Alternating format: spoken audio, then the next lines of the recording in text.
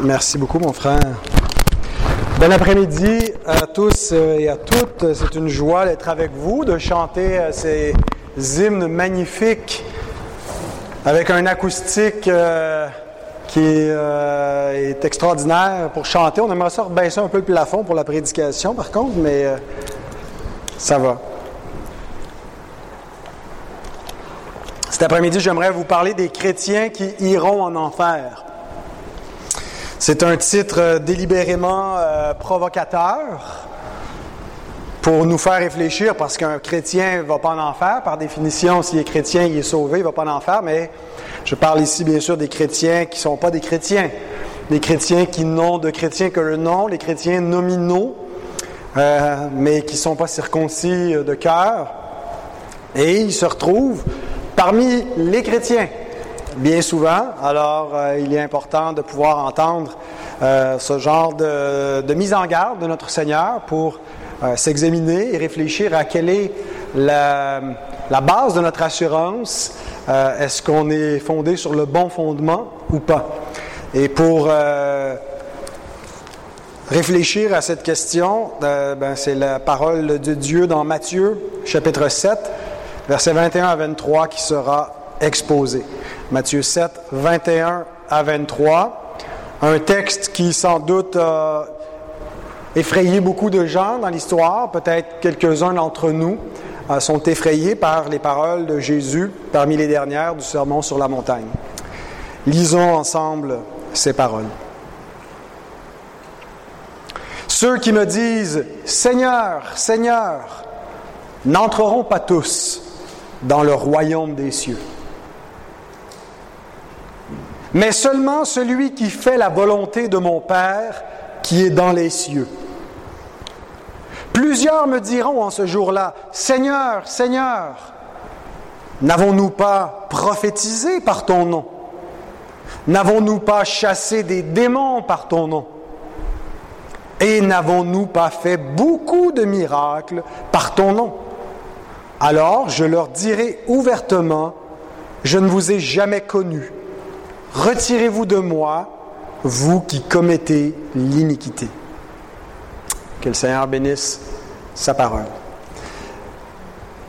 Je vais vous présenter deux interprétations de ce texte, qui seront les 2 points de mon message.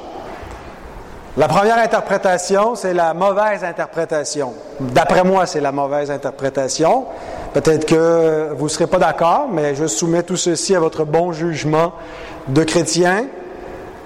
Et cette mauvaise interprétation, c'est que les œuvres sont nécessaires comme base pour entrer au ciel. Et on se base sur ça pour dire que c'est pas tout de dire Seigneur, Seigneur, puis de croire en Jésus comme Seigneur. Il faut aussi que tu fasses la volonté, c'est-à-dire que tu produises des œuvres. Et la deuxième interprétation, c'est exactement le contraire. Et je pense que c'est la bonne interprétation, c'est que ce texte nous montre que nos œuvres ne valent rien pour entrer au ciel. Alors, ça va peut-être être plus clair, comment est-ce qu'on peut arriver à des interprétations aussi diamétralement opposées sur la base de ce texte-là.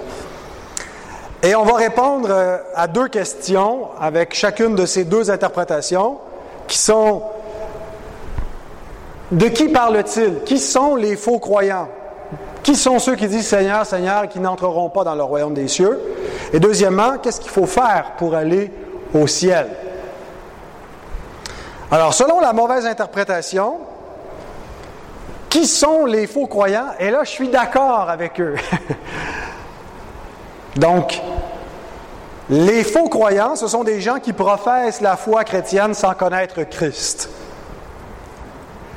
Et donc, ils ont seulement une foi d'assentiment, mais ils n'ont pas vraiment connu Christ, ils n'ont pas vraiment confiance en lui.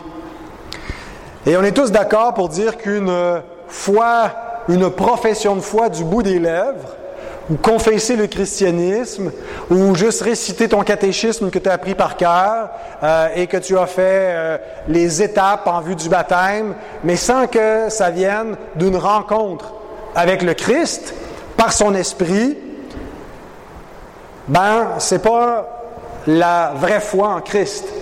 Ça peut être juste une foi mémorisée et régurgitée. Et que il faut qu'il y ait une foi d'appropriation. Alors, on n'est pas nécessairement dans le conversionnalisme où on peut être né dans l'Église, dans une famille chrétienne. On n'a pas besoin d'avoir été dans le monde, dans l'héroïne ou dans la débauche pour pouvoir ensuite se convertir. On peut être né dans une famille chrétienne, avoir vécu toute sa vie dans l'Église, avoir jamais sorti de l'Église, puis être converti quand même, sans avoir vécu allègrement dans le péché. Et on sait qu'on est converti pas par le caractère dramatique de notre conversion, mais pour savoir si aujourd'hui on aime vraiment le Christ, si on croit véritablement en lui et si on le suit. Ou est-ce qu'on le fait juste parce que ça a été appris par cœur, mais on ne le fait pas parce que ça vient vraiment d'une foi de notre cœur. Donc, on est d'accord avec, dans la mauvaise interprétation, que les faux croyants sont des gens qui n'ont pas vraiment rencontré Jésus. Il le dit lui-même, « Je ne vous ai jamais connu ». Mais c'est plutôt avec la deuxième partie, ou la deuxième question. Alors, qu'est-ce qu'il faut pour aller au ciel? Où là, j'ai une divergence avec les tenants de la mauvaise interprétation, qui approche généralement ce texte pour combattre un des travers de l'évangélicalisme contemporain, qui est ce qu'on appelle en anglais le easy believism, la foi facile, où tu as juste à faire la prière de repentance, accepter Jésus dans ton cœur, puis tu es sauvé. C'est pas important comment tu vas vivre après, c'est pas important si tu as vécu vraiment une expérience ou pas. Tu as dit les mots magiques et tu es sauvé. Et cette approche-là a été beaucoup en vogue dans les années 70, 80, 90, en particulier en Amérique du Nord. La foi facile, qui est un petit peu dans la mouvance là, des campagnes d'évangélisation à la Billy Graham. Tu t'es avancé, tu es sauvé. Tu as accepté Jésus, tu as fait ton choix et toute la notion un petit peu de conversion par le libre arbitre. Donc, si tu as pris la décision d'accepter Jésus, tu es sauvé. Et là, certains se rendent compte que parmi tous ceux qui se sont avancés aux campagnes d'évangélisation de Billy Graham, on ne pourrait pas dire qu'ils sont tous sauvés. Parce qu'il y en a qui vivent encore comme de vulgaires païens. Il y en a qui ne semblent pas vraiment aimer le Seigneur, n'avoir aucune considération pour ses ordonnances, aucun attachement à son Église. Alors comment on peut dire qu'ils ont été régénérés s'il n'y a pas une transformation? Alors tout ce qu'ils ont entendu, c'est la foi facile. Et pour combattre la foi facile, ça c'est un des textes clés. Il ne suffit pas de dire « Seigneur, Seigneur », puis de répondre à l'appel de t'avancer à l'autel. Il faut que tu aies une vie transformée pour être sauvé. Et donc, je cite un premier John. J'ai quelques John à citer dans cette prédication. Et ce John-là est un intouchable des évangéliques. C'est John MacArthur. Mais je le cite en désaccord avec lui. Je suis tout à fait d'accord avec John MacArthur sur plein de questions théologiques. Je pense qu'il est un prédicateur fidèle de l'Évangile, mais je pense que dans son approche de ce que certains ont appelé, je ne sais pas si lui-même appelle ça le Lordship Salvation, où John MacArthur mettait de l'avant ou combattait le easy believism par cette idée que pour être sauvé, Jésus doit devenir ton Seigneur. Et qui finit par confondre l'Évangile avec ses effets. Finalement, c'est pas tant la foi en Christ et dans son œuvre qui te sauve, mais c'est ta sanctification qui devient l'Évangile. On confond l'Évangile et ses effets. Bien sûr que s'il n'y a pas de sanctification, nous ne verrons pas le Seigneur, mais c'est pas à cause de la sanctification qu'on est sauvé. Et le Lordship Salvation, le salut par la seigneurie ou la soumission à la seigneurie de Christ, tend un petit peu dans une forme modérée de légalisme évangélique. De légalisme, pas dans le sens où ils sont très sévères, mais dans le sens où les œuvres finissent par servir de base à l'authenticité du salut. Et donc, ce texte-là est un des textes préférés pour cette approche-là. Et je vous cite MacArthur qui dit « Celui qui est sauvé, ce n'est pas celui qui dit simplement « Seigneur », mais celui qui fait la volonté de mon Père qui est dans les cieux. C'est une question d'obéissance à la parole de Dieu, selon ce que Jésus dit. Si vous demeurez dans ma parole, vous êtes vraiment mes disciples. Le salut et l'obéissance à la volonté de Dieu sont inséparables. Comme l'auteur de l'Épître aux Hébreux l'établit clairement, il est devenu pour tous ceux qui lui obéissent l'auteur d'un salut éternel. T'obéis pas à Jésus, t'es pas sauvé. T'obéis à Jésus, t'es sauvé. Et je suis certain que MacArthur pourrait nuancer tout ça puis dire on n'est pas sauvé par nos œuvres et tout ça, mais on a parfois martelé le clou du salut par la seigneurie de Christ au point de finir par s'éloigner de l'article 1 de la Réforme protestante, qui est la justification par la foi seule, sans les œuvres. Et de finir par faire jouer à nos œuvres un rôle dans le salut que Dieu ne leur a pas donné. Il est vrai que la foi facile, répandue en Amérique du Nord, est un problème qu'il faut combattre, mais je ne pense pas qu'ici, dans le verset 22, on a affaire à la foi facile. On ne parle pas de gens qui ont accepté Jésus comme ça sur le fly, puis que ça finit là. Ce sont des exorcistes qui chassent des démons au nom de Jésus, des prophètes qui prophétisent au nom de Jésus, et même des faiseurs de miracles qui exercent des prodiges au nom de Jésus. Alors, on n'a pas affaire ici à la foi facile. La mauvaise interprétation finit par confondre donc justification et sanctification, qui sont effectivement deux éléments essentiels du salut, mais il faut les placer dans le bon ordre. Et il faut éviter, on en parlait en montant la délégation de Saint-Jérôme dans la voiture, sur le danger de, quand ce qu'on peut exiger envers quelqu'un avant de le baptiser, ceux qui mettent un peu sa vie en règle, parfois on peut exiger un peu trop, où le baptême devient une graduation, plutôt qu'une introduction. Hein, ça fait 20 ans que tu es chrétien, là, puis là, tu es enfin, là, t'es mature, puis tu peux être baptisé. Mais le Lordship Salvation finit un petit peu par mettre une place prépondérante sur la sanctification, qui devient l'article 1 de ton salut. Regarde à ta sainteté, regarde à tes fruits, regarde à ton obéissance pour avoir l'assurance de ton salut, parce qu'il est la condition essentielle, sine qua non, du salut.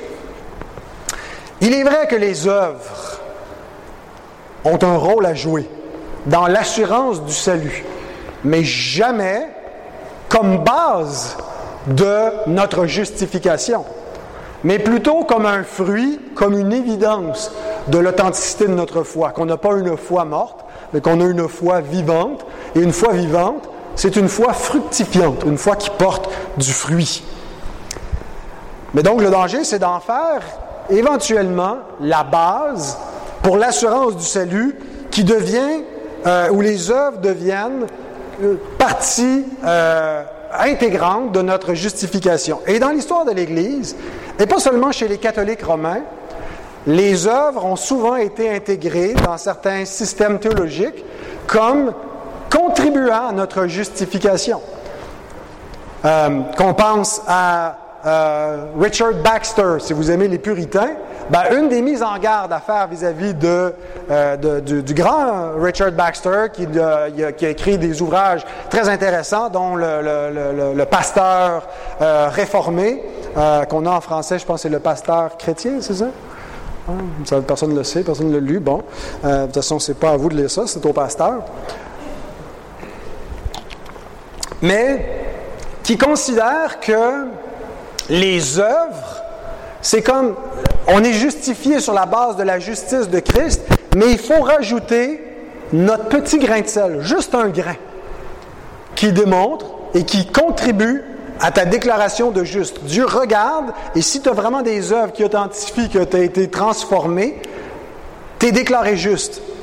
Et plus proche de nous, Norman Shepherd, si vous êtes un peu plus familier avec l'institution Westminster, il y avait eu une grosse controverse parce qu'ils avaient engagé ce professeur-là qui a enseigné une théologie de la justification qui incluait donc tu es sauvé initialement par grâce, mais il va falloir que tu persévères par tes œuvres, par ta propre persévérance, pour entrer dans le royaume.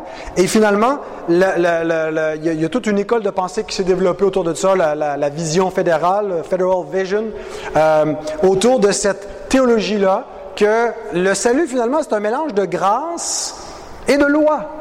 Et là, on est vraiment très très proche de la sotériologie catholique romaine, qui n'enseigne pas le salut par les œuvres. Si vous lisez attentivement le catéchisme des catholiques, et je suis en correspondance avec un docteur thomiste qui m'écrit de temps en temps, il écoute des prédications, il trouve ça intéressant, mais il dit « Je ne comprends pas pourquoi vous nous attaquez tout le temps comme si on était des pélagiens. Nous enseignons le salut par la grâce. » Mais ce que nous croyons, c'est que la grâce, c'est pas seulement ce que Jésus a fait pour nous au calvaire, mais c'est ce que Jésus fait en nous pendant notre cheminement terrestre. Mais les œuvres qui contribuent à notre salut sont les œuvres de Christ et pas les nôtres. Ce ne sont pas des œuvres qui procèdent de notre nature charnelle, mais qui procèdent du Saint-Esprit et de l'œuvre de Christ en nous. Et c'est exactement, il a tout à fait raison, c'est ce que le catholicisme enseigne, qu'on est non seulement sauvé par l'œuvre achevée de Christ au calvaire, mais par cette œuvre progressive que Jésus fait en nous. La seule différence, c'est que les catholiques disent, s'il n'a pas fini son œuvre quand tu meurs, ben tu vas la finir au purgatoire. Et donc, tu es sauvé par la grâce seule de Jésus, mais pas juste une grâce extérieure à toi qui t'est imputée parce que c'est sa justice qui t'est imputée, mais par l'œuvre que Christ fait en toi. Et quand tu deviens un saint, tu rentres au ciel. Et c'est ce que ce texte-là dit. Non seulement John MacArthur aurait l'imprimature du pape pour son interprétation, mais le deuxième John que je veux vous citer, qui est John Piper, un deuxième intouchable des évangéliques, qui dit dans son livre sur la justification, « Je veux être bien clair, je crois à la nécessité d'une vie transformée à l'obéissance envers Jésus par la puissance de l'Esprit, par la foi, comme une preuve publique et une confirmation de la foi au dernier jour pour tous ceux qui seront sauvés à la fin. » En d'autres mots, je crois qu'il est actuellement vrai, et non seulement hypothétiquement vrai, que Dieu rendra à chacun selon ses œuvres, réservant la vie éternelle à ceux qui, par la persévérance à bien faire, cherchent l'honneur, la gloire et l'immortalité. Romains 2, 6 et 7. Il dit finalement, si tu as été justifié sur la terre par la foi, tu vas être justifié par les œuvres au jugement dernier, parce que tes œuvres ont démontré que tu étais un saint, un juste, et donc tes œuvres, c'est pas par tes œuvres que tu vas avoir réussi à mériter le ciel, mais vont être prises en compte dans le verdict de justification, qui est une déclaration finale ou d'un verdict de Dieu qui te déclare juste à cause de tes œuvres.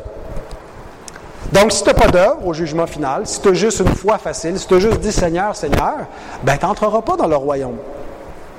Donc, ces théologiens rejoignent jusqu'à un certain point l'idée qu'on est non seulement sauvé sur la base de ce que Jésus a fait pour nous il y a 2000 ans, mais sur la base de ce que Jésus fait en nous maintenant. Donc notre sanctification est incorporée dans notre justification. Tu es déclaré juste sur la base de ta sanctification. Et donc la sanctification devient un processus pour gagner le ciel. Patrick Ramsey, en citant un puritain qui dit, je ne sais pas un autre, mais qui avait une tendance légaliste, c'est William Carter, qui dit « La loi dit « Fais cela et tu vivras ». Mais l'Évangile dit « Fais cela avec la force de Christ et tu vivras ». On reste dans le « fais cela ». Et donc, on a quelque chose à faire pour pouvoir vivre. Et je vous cite Patrick Ramsey dans son site qui s'appelle meetthepuritans.com. Donc, c'est un spécialiste des puritains qui prend plutôt l'aile Baxter et qui considère que l'aile John Owen et tout ça, ce sont des antinomiens parce qu'ils enseignent un salut par la grâce seule, sans les œuvres. Il écrit « Les bonnes œuvres », là c'est Patrick Ramsey, spécialiste des puritains, qui écrit « Les bonnes œuvres ne sont pas seulement le fruit du salut. Nous ne faisons pas de bonnes œuvres seulement parce que nous avons la vie et sommes sauvés. Nous devons faire les œuvres en vue de la vie et pour être sauvés. » Donc, tu es sauvé, mais pour continuer d'être sauvé, il faut que tu fasses des œuvres. Les bonnes œuvres sont donc sont donc plus que le fruit, en ce qu'elles sont nécessaires pour le salut comme le chemin de la vie éternelle et une condition préalable à la glorification. Et c'est comme ça qu'on interprète « Celui-là seul, qui fait la volonté de mon Père, entrera dans le royaume des cieux. » Et parfois, c'est peut-être pas aussi bien peaufiné ou de façon aussi explicitement assumée, mais c'est une théologie qui se profile dans le monde évangélique, dans une forme de légalisme mal assumé, qui utilise beaucoup la culpabilité, le poids qu'on met sur la conscience des gens, du devoir du chrétien, pour te dire, si tu fais pas ça, tu n'es pas sauvé. Donc, les gens viennent à l'Église pour se rassurer qu'ils sont sauvés, ils continuent à faire des œuvres, pas sans se dire, je vais le mériter, mais pour s'authentifier comme des chrétiens. Voici ce que je crois être plutôt la bonne lecture du texte. Et je prends le pas opposé. C'est-à-dire que ce texte nous enseigne, à mon avis, que nos œuvres ne valent rien pour pouvoir entrer au ciel. Et que ceux qui s'appuient sur leurs œuvres et qui plaident leurs œuvres n'entreront pas.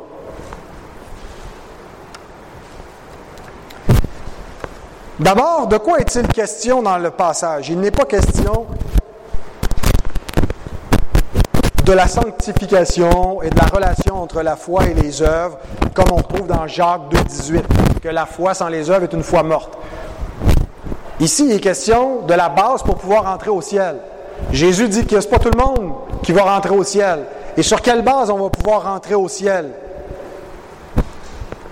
Alors, regardons les deux mêmes questions, mais dans l'ordre inverse. Commençons avec la question la plus importante. Que faut-il faire pour aller au ciel? L'Écriture est claire. Elle nous indique qu'il y a un seul moyen pour être justifié devant Dieu et conséquemment pardonner de nos péchés et conséquemment avoir un statut dans le royaume des cieux, une place à part entière qui sera inconditionnelle et qui ne peut pas nous être enlevée. Et ce moyen-là, c'est la foi en Jésus-Christ. Parce que le Christ est venu comme celui qui a accompli toute la justice requise par Dieu pour qu'on puisse être pardonné de nos péchés. Il dit, je ne suis pas venu abolir la loi, je suis venu l'accomplir.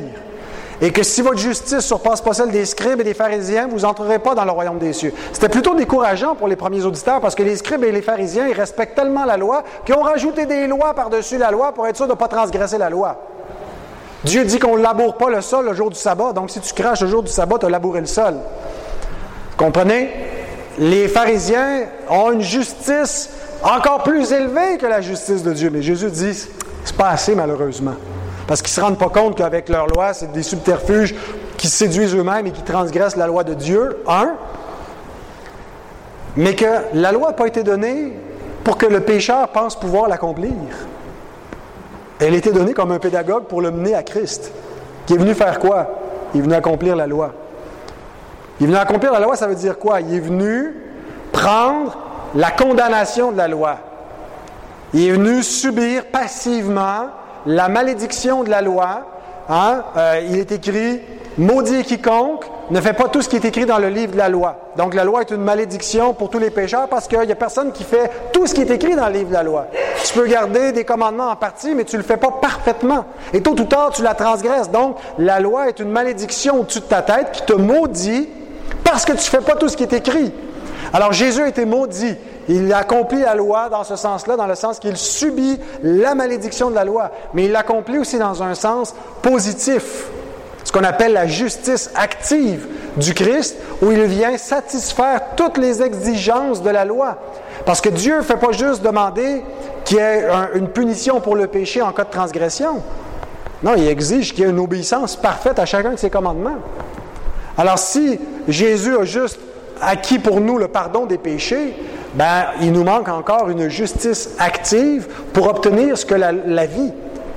La parole de Dieu dit « L'homme qui mettra ces choses en pratique vivra par elles ». Donc, pour obtenir la vie éternelle, il faut une justice parfaite. Et il y a seulement le Christ qui l'a. Et donc, Christ a accompli la loi en étant puni et en étant parfaitement obéissant. Il a obéi jusqu'à mourir sur la croix. Donc, dans l'obéissance active et passive de Jésus, nous avons la justice qu'il nous faut pour être déclarés justes devant Dieu. Comment cette justice-là nous est-elle donnée? Elle est imputée gratuitement par le moyen de la foi. Pas par les sacrements, par la foi. La parole de Dieu sert à expliquer, à présenter le Christ pour que les gens puissent saisir Christ par la foi. La foi vient de ce qu'on entend vient de la parole de Christ. Donc les sacrements et les moyens de grâce sont au service de l'Évangile et de la foi, mais pour communiquer, le moyen unique, exclusif et essentiel à notre justification, qui est la foi seule. Donc, avec les réformateurs, on est d'accord pour dire que l'homme est justifié par la foi seule, sans les œuvres. Mais la foi qui justifie n'est jamais seule. Elle porte toujours des fruits qui sont des œuvres, qui ne sont pas là pour justifier l'homme, mais pour démontrer un pécheur qui a été justifié et qui est transformé à la ressemblance de Christ. Donc, Paul déclare dans Romains 3, 20 et 22, « Nul ne sera justifié devant lui par les œuvres de la loi. » Les œuvres de la loi, c'est l'observance de la loi. Alors, Paul rappelle à ses lecteurs qu'il n'y a personne qui peut être justifié devant Dieu par les œuvres de la loi, puisque c'est par la loi que vient la connaissance du péché. La loi sert à quoi? À te faire connaître que tu es un pécheur, à mettre en évidence le péché. Non pas à te dire, voici comment devenir juste. Ça serait le cas si on n'était pas des pécheurs. Mais pour le pécheur, la loi sert à manifester, à lui faire connaître son péché.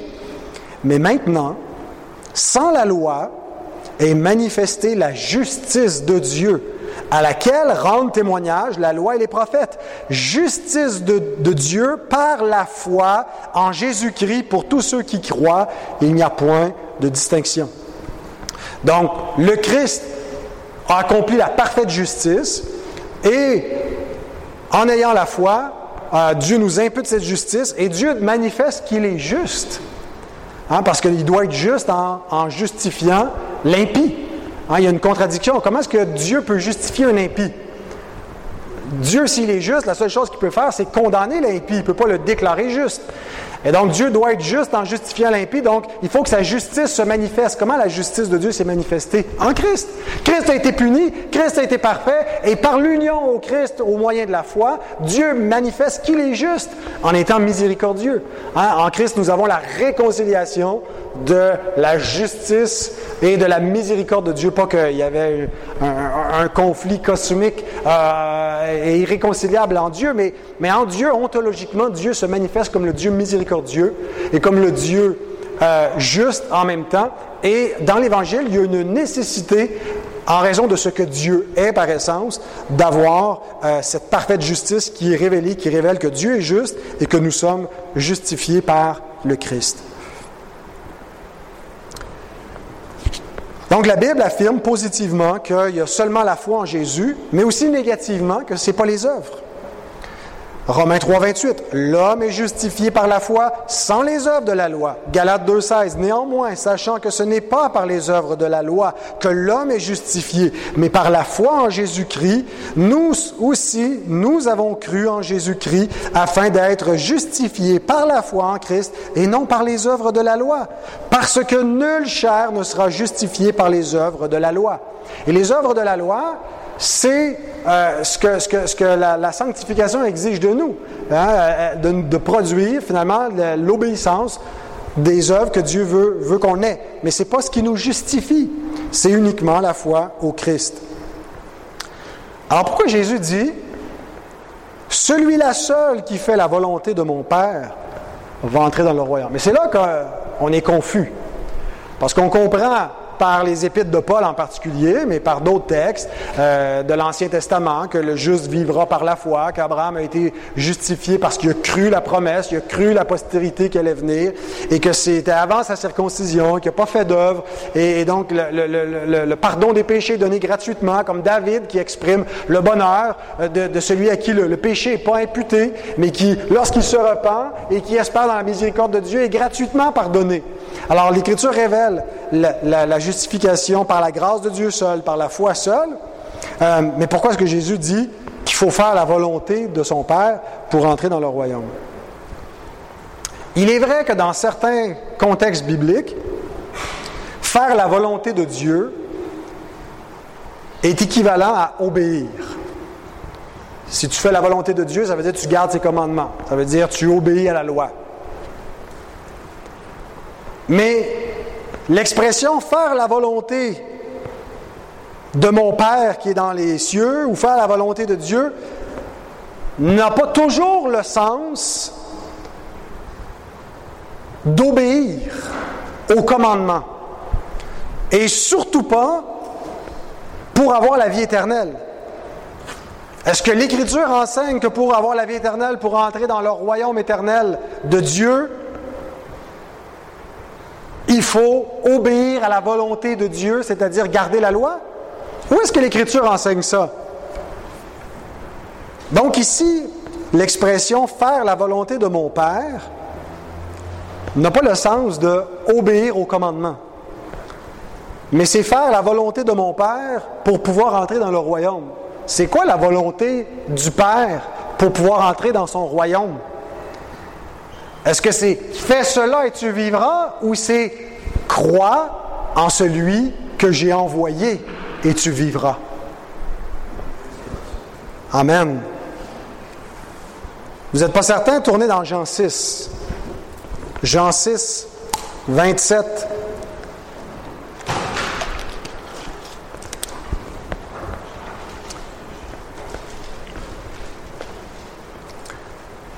Et c'est surtout le verset 40, on ne lira pas toute la section, mais juste pour donner un peu de contexte, versets 27 à 29. « Travaillez non pour la nourriture qui périt, mais pour celle qui subsiste pour la vie éternelle et que le Fils de l'homme vous donnera. Car c'est lui que le Père, que Dieu, a marqué de son sceau. » Ils lui dirent, « Que devons-nous faire pour faire les œuvres de Dieu? » Jésus leur répondit, « L'œuvre de Dieu, c'est que vous croyez en celui qui l'a envoyé. » Donc, Jésus a fait un miracle, il a multiplié les pains, il le cherche. Jésus dit, vous me cherchez parce que vous avez mangé des pains, mais vous n'avez pas compris le miracle et vous ne comprenez pas qui je suis. Votre esprit n'est pas encore éclairé au sujet de la vie éternelle. Hein? Vos pères ont mangé le pain dans le désert, sont morts. Mon Père vous donne le pain qui donne la vie éternelle. Il faut que vous mangiez de ce pain. Puis là, ils répondent, qu'est-ce qu'il faut faire pour faire les œuvres de Dieu? Et la réponse de Jésus, c'est l'œuvre de Dieu, c'est pas l'œuvre que Dieu veut que vous faites. Pour paraphraser le patriarche Perron, c'est un génitif de source, c'est-à-dire l'œuvre que Dieu fait.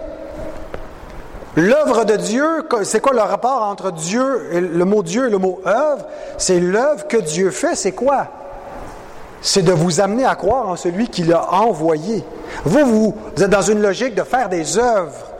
Mais l'œuvre que mon Père veut faire en vous, c'est de susciter la foi en celui qui l'a envoyé. Et là, on a la même expression au verset 40 de « la volonté de mon Père », dans un contexte similaire pour pouvoir avoir la vie éternelle. La volonté de mon Père, c'est que quiconque voit le Fils et croit en lui ait la vie éternelle, et je le ressusciterai au dernier jour. Alors, est-ce qu'ici, la volonté de mon Père, c'est obéir, garder la loi, faire des œuvres?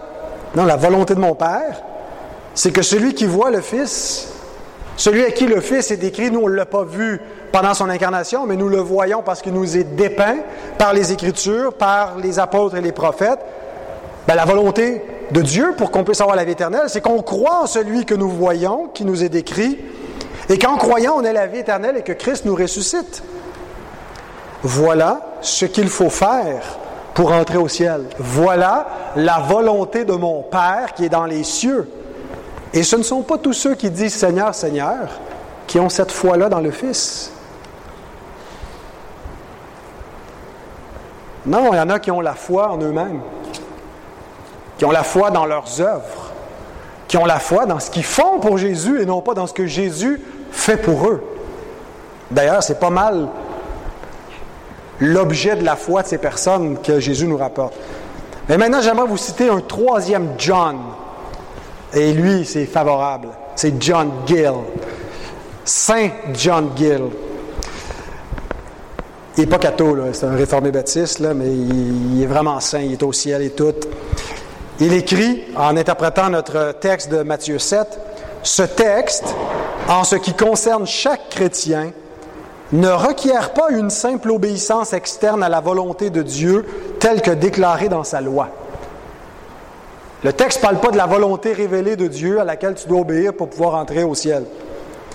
Mais plus spécifiquement, la foi en Christ pour la vie et le salut, laquelle est la source de toute vraie obéissance évangélique et sans laquelle il est impossible d'être accepté par Dieu. Celui qui voit le Fils, regarde à lui, va à lui, se donne à lui, a confiance en lui, se repose sur lui et croit en lui pour sa justice, son salut et la vie éternelle, celui-là, et celui-là seul, fait la volonté du Père. Et ainsi, il entrera certainement dans le royaume des cieux et aura la vie éternelle. Et cette interprétation est encore plus évidente lorsqu'on considère la deuxième question. Qui sont les faux croyants? Regardons à nouveau les versets 22 et 23 de Matthieu 7. Plusieurs me diront en ce jour-là, « Seigneur, Seigneur, n'avons-nous pas prophétisé par ton nom? N'avons-nous pas chassé des démons par ton nom? N'avons-nous pas fait beaucoup de miracles par ton nom? Alors je leur dirai ouvertement, je ne vous ai jamais connus. Retirez-vous de moi, vous qui commettez l'iniquité. » 3 remarques pour conclure.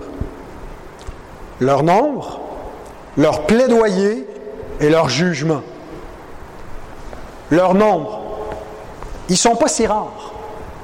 Jésus ne dit pas « quelques-uns me diront en ce jour-là », mais beaucoup. Beaucoup. Et voyez, ils sont surpris. Ils ne s'attendaient pas à cela. Mais n'avons-nous pas? Et là, ils ont un plaidoyer. C'est un revirement qu'ils n'ont pas vu venir. C'est pas des gens, on se dit des fois, c'est sûr que ceux qui sont dans les églises unies, là, puis qui sont hyper libérales, puis qui est même une pasteur athée, elle sait dans le fond d'elle-même qu'elle s'en va en enfer. Mais on ne parle pas ici juste de gens qui sont dans les cercles, la frange extrême, hérétique, mais des gens qui sont dans des cercles peut-être plus conservateurs et qui sont surpris. Ils sont une foule de gens qui n'ont jamais compris l'Évangile. Des gens qui ont adhéré à un christianisme de culture ou qui sont nés dans l'Église et qui ont continué l'Église et qui se sont impliqués dans l'Église et qui sont peut-être devenus des pasteurs, mais qui n'ont jamais vraiment entendu l'Évangile, parce que peut-être qu'ils étaient dans les églises où on ne prêchait pas beaucoup l'Évangile. On partait de la Bible, mais sans vraiment expliquer le salut, puis comment est-ce qu'on est sauvé. On ne prêche pas la repentance plus qu'il faut. Ils n'ont pas une bonne interprétation de la Bible, où ils sont dans des courants où l'Évangile a été falsifié, comme dans l'Église romaine, où il y a des éléments de vérité, mais avec une mauvaise compréhension de la doctrine du salut. Et donc, ces gens-là s'appuient sur leur piété, sur le fait qu'ils visitent des lieux de culte, qu'ils font leur dévotion, qu'ils lisent leur chapelet, et qui sont certains que par leur service, ils vont aller au ciel. Ils se sont joints pour des raisons sociales, ils ont été mal enseignés, ils ont reçu une fausse assurance. Et il y en a beaucoup dans l'histoire du christianisme, et il y en a beaucoup aujourd'hui. Maintenant, leur plaidoyer. Quel est le fondement de leur assurance? Qu'est-ce qui plaide au jugement? Est-ce qu'ils plaident Christ? Est-ce qu'ils plaident la justice de Jésus? Est-ce qu'ils plaident la croix du Sauveur? Est-ce qu'ils plaident la miséricorde de Dieu manifestée en son Messie, en son oint? Ils plaident leurs œuvres. Ils plaident ce qu'ils ont fait pour le Seigneur et rien de ce que le Seigneur a fait pour eux. À nouveau, John Gill. Remarquons que ces personnes font reposer tout leur salut sur ce qu'elles ont fait au nom de Christ et non pas sur Christ lui-même, en qui il y a le salut et en nul autre. Il n'y a pas une seule syllabe de ce que Christ a fait et souffert. Il n'y a que ce qu'elles ont fait, comme si elles devaient mériter le salut. Jim Butler, un frère réformé baptiste en Colombie-Britannique, commente en disant le contraste n'est pas entre une profession de foi avec des œuvres versus une profession de foi sans œuvres. Le contraste est plutôt entre la foi dans l'Évangile versus l'absence de foi dans l'Évangile. La foi à salut produira inévitablement de bonnes œuvres, mais le fondement de notre acceptation devant Dieu au dernier jour est la vie et la mort de Jésus-Christ seul. Si tu as un autre fondement, si tu as une autre base qui te sert d'assurance et de confiance devant Dieu pour pouvoir entrer dans son royaume, tu as mis ta foi dans quelque chose qui est fatal et qui peut te mener à la perdition. Ces personnes n'ont pas fait la volonté du Père qui est dans les cieux, qui est que celui qui voit le Fils croit en lui. Elles ont cru dans leur religion, dans leurs œuvres. Mais même les bonnes œuvres chrétiennes ne peuvent pas sauver. Et nous, on a un peu un schéma chez les évangéliques où le seul obstacle au salut des pécheurs, c'est le péché. Mais le péché compris dans le sens de dans sa laideur, la débauche et l'amour du mal et l'amour des idoles et de soi-même. Mais il y a un autre gros obstacle pour beaucoup de pécheurs, c'est leurs bonnes œuvres qui suscitent leur confiance. Je vous cite le 4e John, vous ne le connaissez peut-être pas, celui-là, c'est John Gertzner, un théologien réformé, qui écrit « Le principal obstacle entre vous et Dieu n'est pas tellement votre péché, ce sont vos détestables bonnes œuvres. » C'est ironique que certains bons exégètes, à bien des égards, interprètent les œuvres ici comme la base pour entrer au ciel, alors que Jésus condamne le salut par les œuvres. Seigneur, n'ai-je pas vécu une expérience? Est-ce que j'ai levé la main, je me suis avancé, j'ai fait la prière de repentance, j'ai servi pendant 30 ans, j'ai lu la Bible une fois par année, toute ma vie, j'ai évangélisé, j'ai pratiqué toutes sortes d'œuvres. Si c'est ta confiance pour ton salut, tu es dans un salut par les œuvres qui ne peut pas te sauver. Tu regardes à toi-même et non pas au Christ. Et tu ne comprends pas qu'il n'y a rien que tu peux faire que Dieu va approuver qui va te donner une entrée dans son royaume éternel. Pourquoi? Parce que nous sommes tous comme des impurs et toute notre justice est comme un vêtement souillé, nous dit Ésaïe 64:6. Nous sommes tous flétris comme une feuille et nos crimes nous emportent comme le vent. J'aime bien ici que Ésaïe prend les deux aspects, autant les crimes des pécheurs, mais même la justice des pécheurs. Ce qu'il y a de mieux dans un pécheur, et il dit, aux yeux de Dieu, c'est un vêtement souillé, que Dieu n'accepte pas. Pourquoi? Pourquoi est-ce que ça ne peut pas compter un petit peu? Pourquoi est-ce que notre justice serait insuffisante?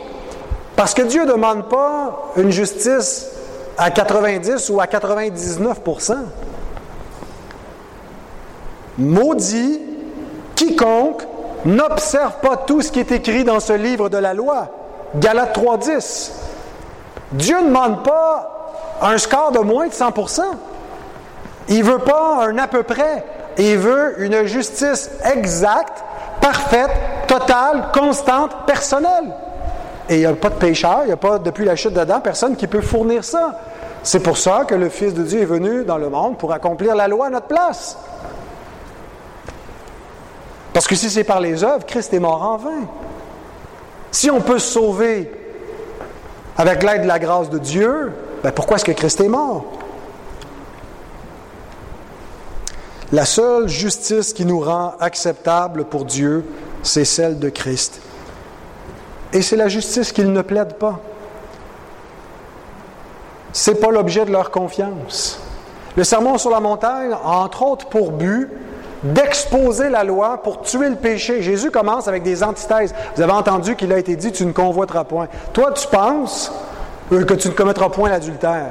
Toi, tu penses que tu n'as jamais commis l'adultère, puis que, conséquemment, Dieu va te récompenser comme un juste parce que tu es un homme fidèle qui n'a pas commis l'adultère. Mais celui qui regarde la femme d'un autre et qui la convoite a commis l'adultère dans son cœur. La loi n'est pas juste quelque chose d'externe qui, tant que tu y obéis extérieurement, la loi est spirituelle, puis elle commande à ton cœur et à tes pensées la perfection. En fait, Jésus est là pour exposer la loi de Moïse de la bonne façon pour contrer la mauvaise interprétation rabbinique de son époque et montrer finalement qu'aucun homme est juste. Et en finissant d'écouter le sermon sur la montagne, les disciples ne devraient pas être en train de se péter les bretelles en disant « Ah ben moi j'allais la faire ». La question c'est plutôt « Mais qui peut être sauvé? Qui peut avoir la vie? » Et Jésus dit « C'est celui qui a confiance en moi. Celui qui vient à moi, celui qui croit en moi, venez à moi. » Jésus vient appeler les hommes à lui, à la repentance. Le sermon sur la montagne est introduit par la prédication de Jean-Baptiste qui dit « Repentez-vous et croyez en celui qui vient après moi. » Donc, le but de l'exposition de la loi, c'est pas de donner confiance au pécheur pour qu'il essaye plus fort puis il va finir par l'avoir. C'est de tuer toute prétention de la chair qui pense pouvoir plaire à Dieu afin de le conduire à Christ. La loi est un pédagogue qui te conduit à celui qui a accompli la loi à ta place. Et c'est pas que Christ, après ça, te dit « Maintenant, fais ce que tu veux, la loi est accomplie, pêche autant que ça te tente. » Christ t'amène à observer la loi. Il te transforme petit à petit par son esprit parce que la grâce te donne ce que la loi ne te donne pas.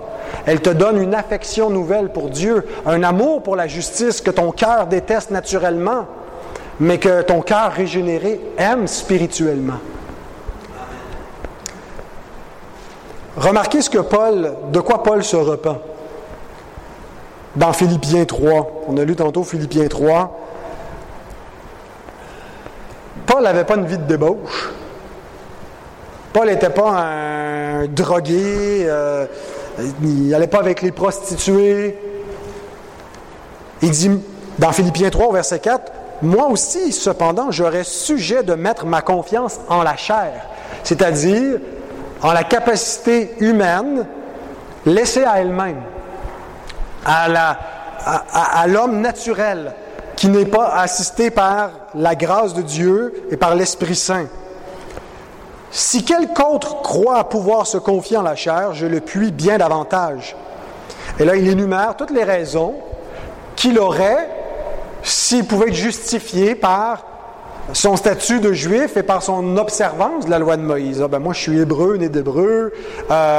J'étais imparable par rapport aux autres de mon époque, bien plus zélé qu'eux tous pour l'observance de la loi. » Et il arrive au verset 7. « Mais ces choses qui étaient pour moi des gains, je les ai regardées comme une perte à cause de Christ.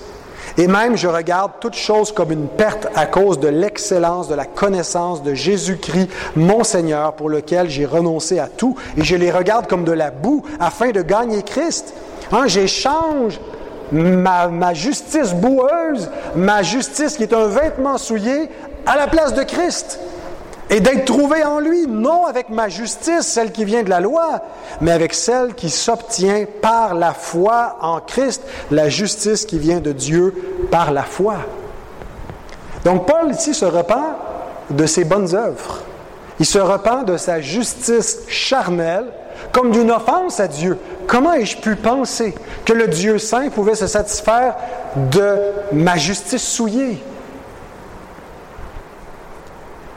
Et c'est exactement ce que Jésus déclare concernant ceux qui ont cette confiance en eux-mêmes. Ils sont des ouvriers d'iniquité. Leur jugement. Jésus leur dit 3 choses. Je leur dirai ouvertement. 1, je ne vous ai jamais connu. 2, retirez-vous de moi. Et 3, vous commettez l'iniquité.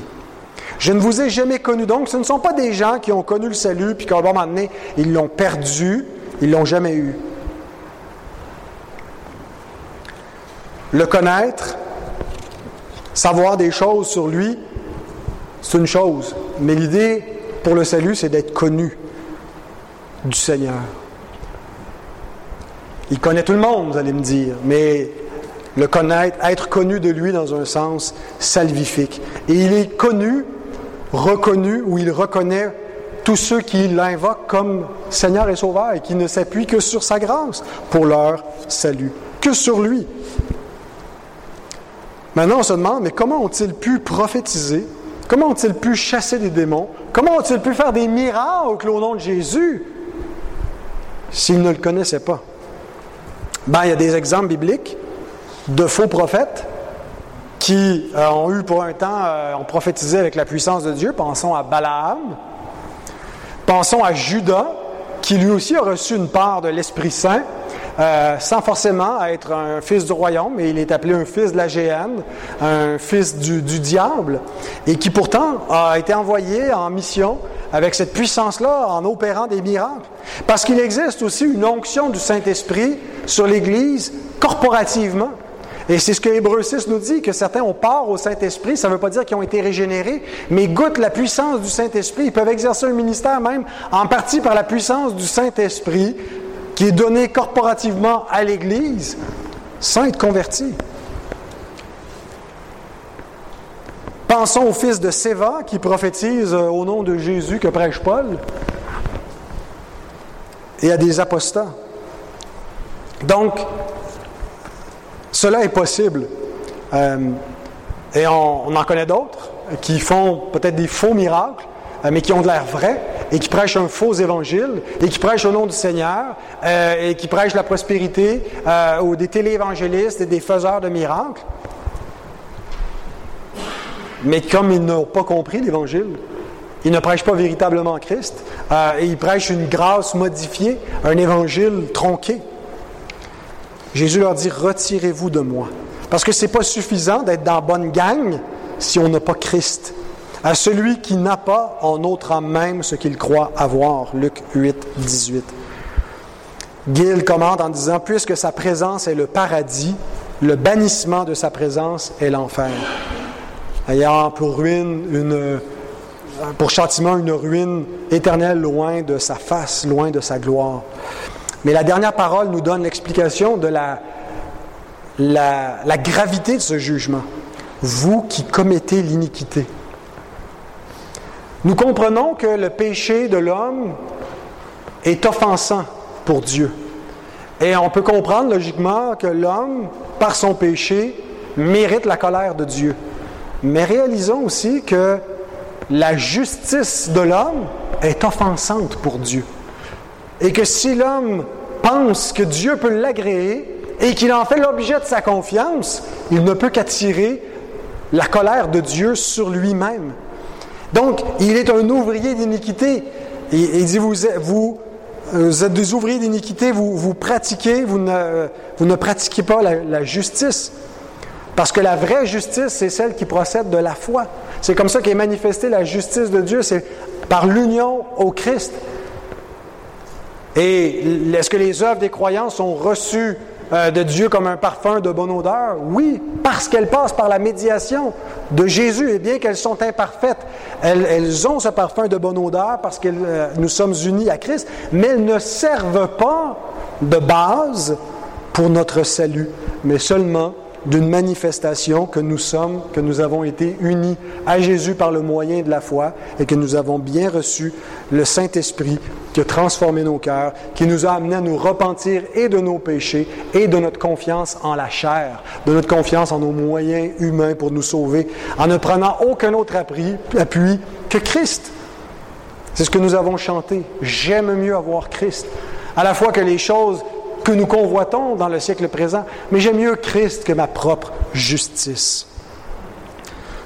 Parce que si on ne reconnaît pas la justice de Dieu et qu'on cherche à établir notre propre justice, on n'est pas soumis à la justice de Dieu. C'est ce que Paul dit dans Romains 10, verset 3. Ils n'ont pas vu qu'ils étaient révoltés contre la justice divine en pratiquant leur fausse justice.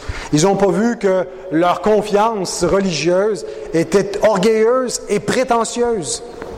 Alors mes frères, mes sœurs, et qui que vous soyez, examinez l'objet de votre foi. Assurez-vous que Jésus seul est celui en qui vous avez confiance. Que vous ne prenez pas la chair pour appui, c'est-à-dire penser et entretenir l'idée que vous pouvez vous sauver vous-même ou contribuer de quelque façon que ce soit, à 1 degré, si petit soit-il, à votre salut. La grâce de Dieu nous donne tout pleinement en Christ, et quand il expire, il dit « Tout est accompli ». Nous ne croyons pas que nous sommes sauvés par ce que Jésus est en train de faire au-dedans de nous. Nous sommes sauvés exclusivement par ce que Jésus a fait pour nous pendant qu'il était sur la terre. Le salut n'est pas une œuvre en chemin, et c'est une œuvre achevée. Lisez attentivement l'Épître aux Hébreux. Il nous présente le salut comme étant une rédemption éternelle qui est accomplie définitivement. Ce n'est pas un processus qui est en cours, c'est un processus qui est achevé. La sanctification est un processus qui est en cours. Il est vrai qu'il est dit de travailler à votre salut avec crainte et tremblement, mais ce n'est pas dans le sens où on est encore incertain si on va obtenir ou non le salut.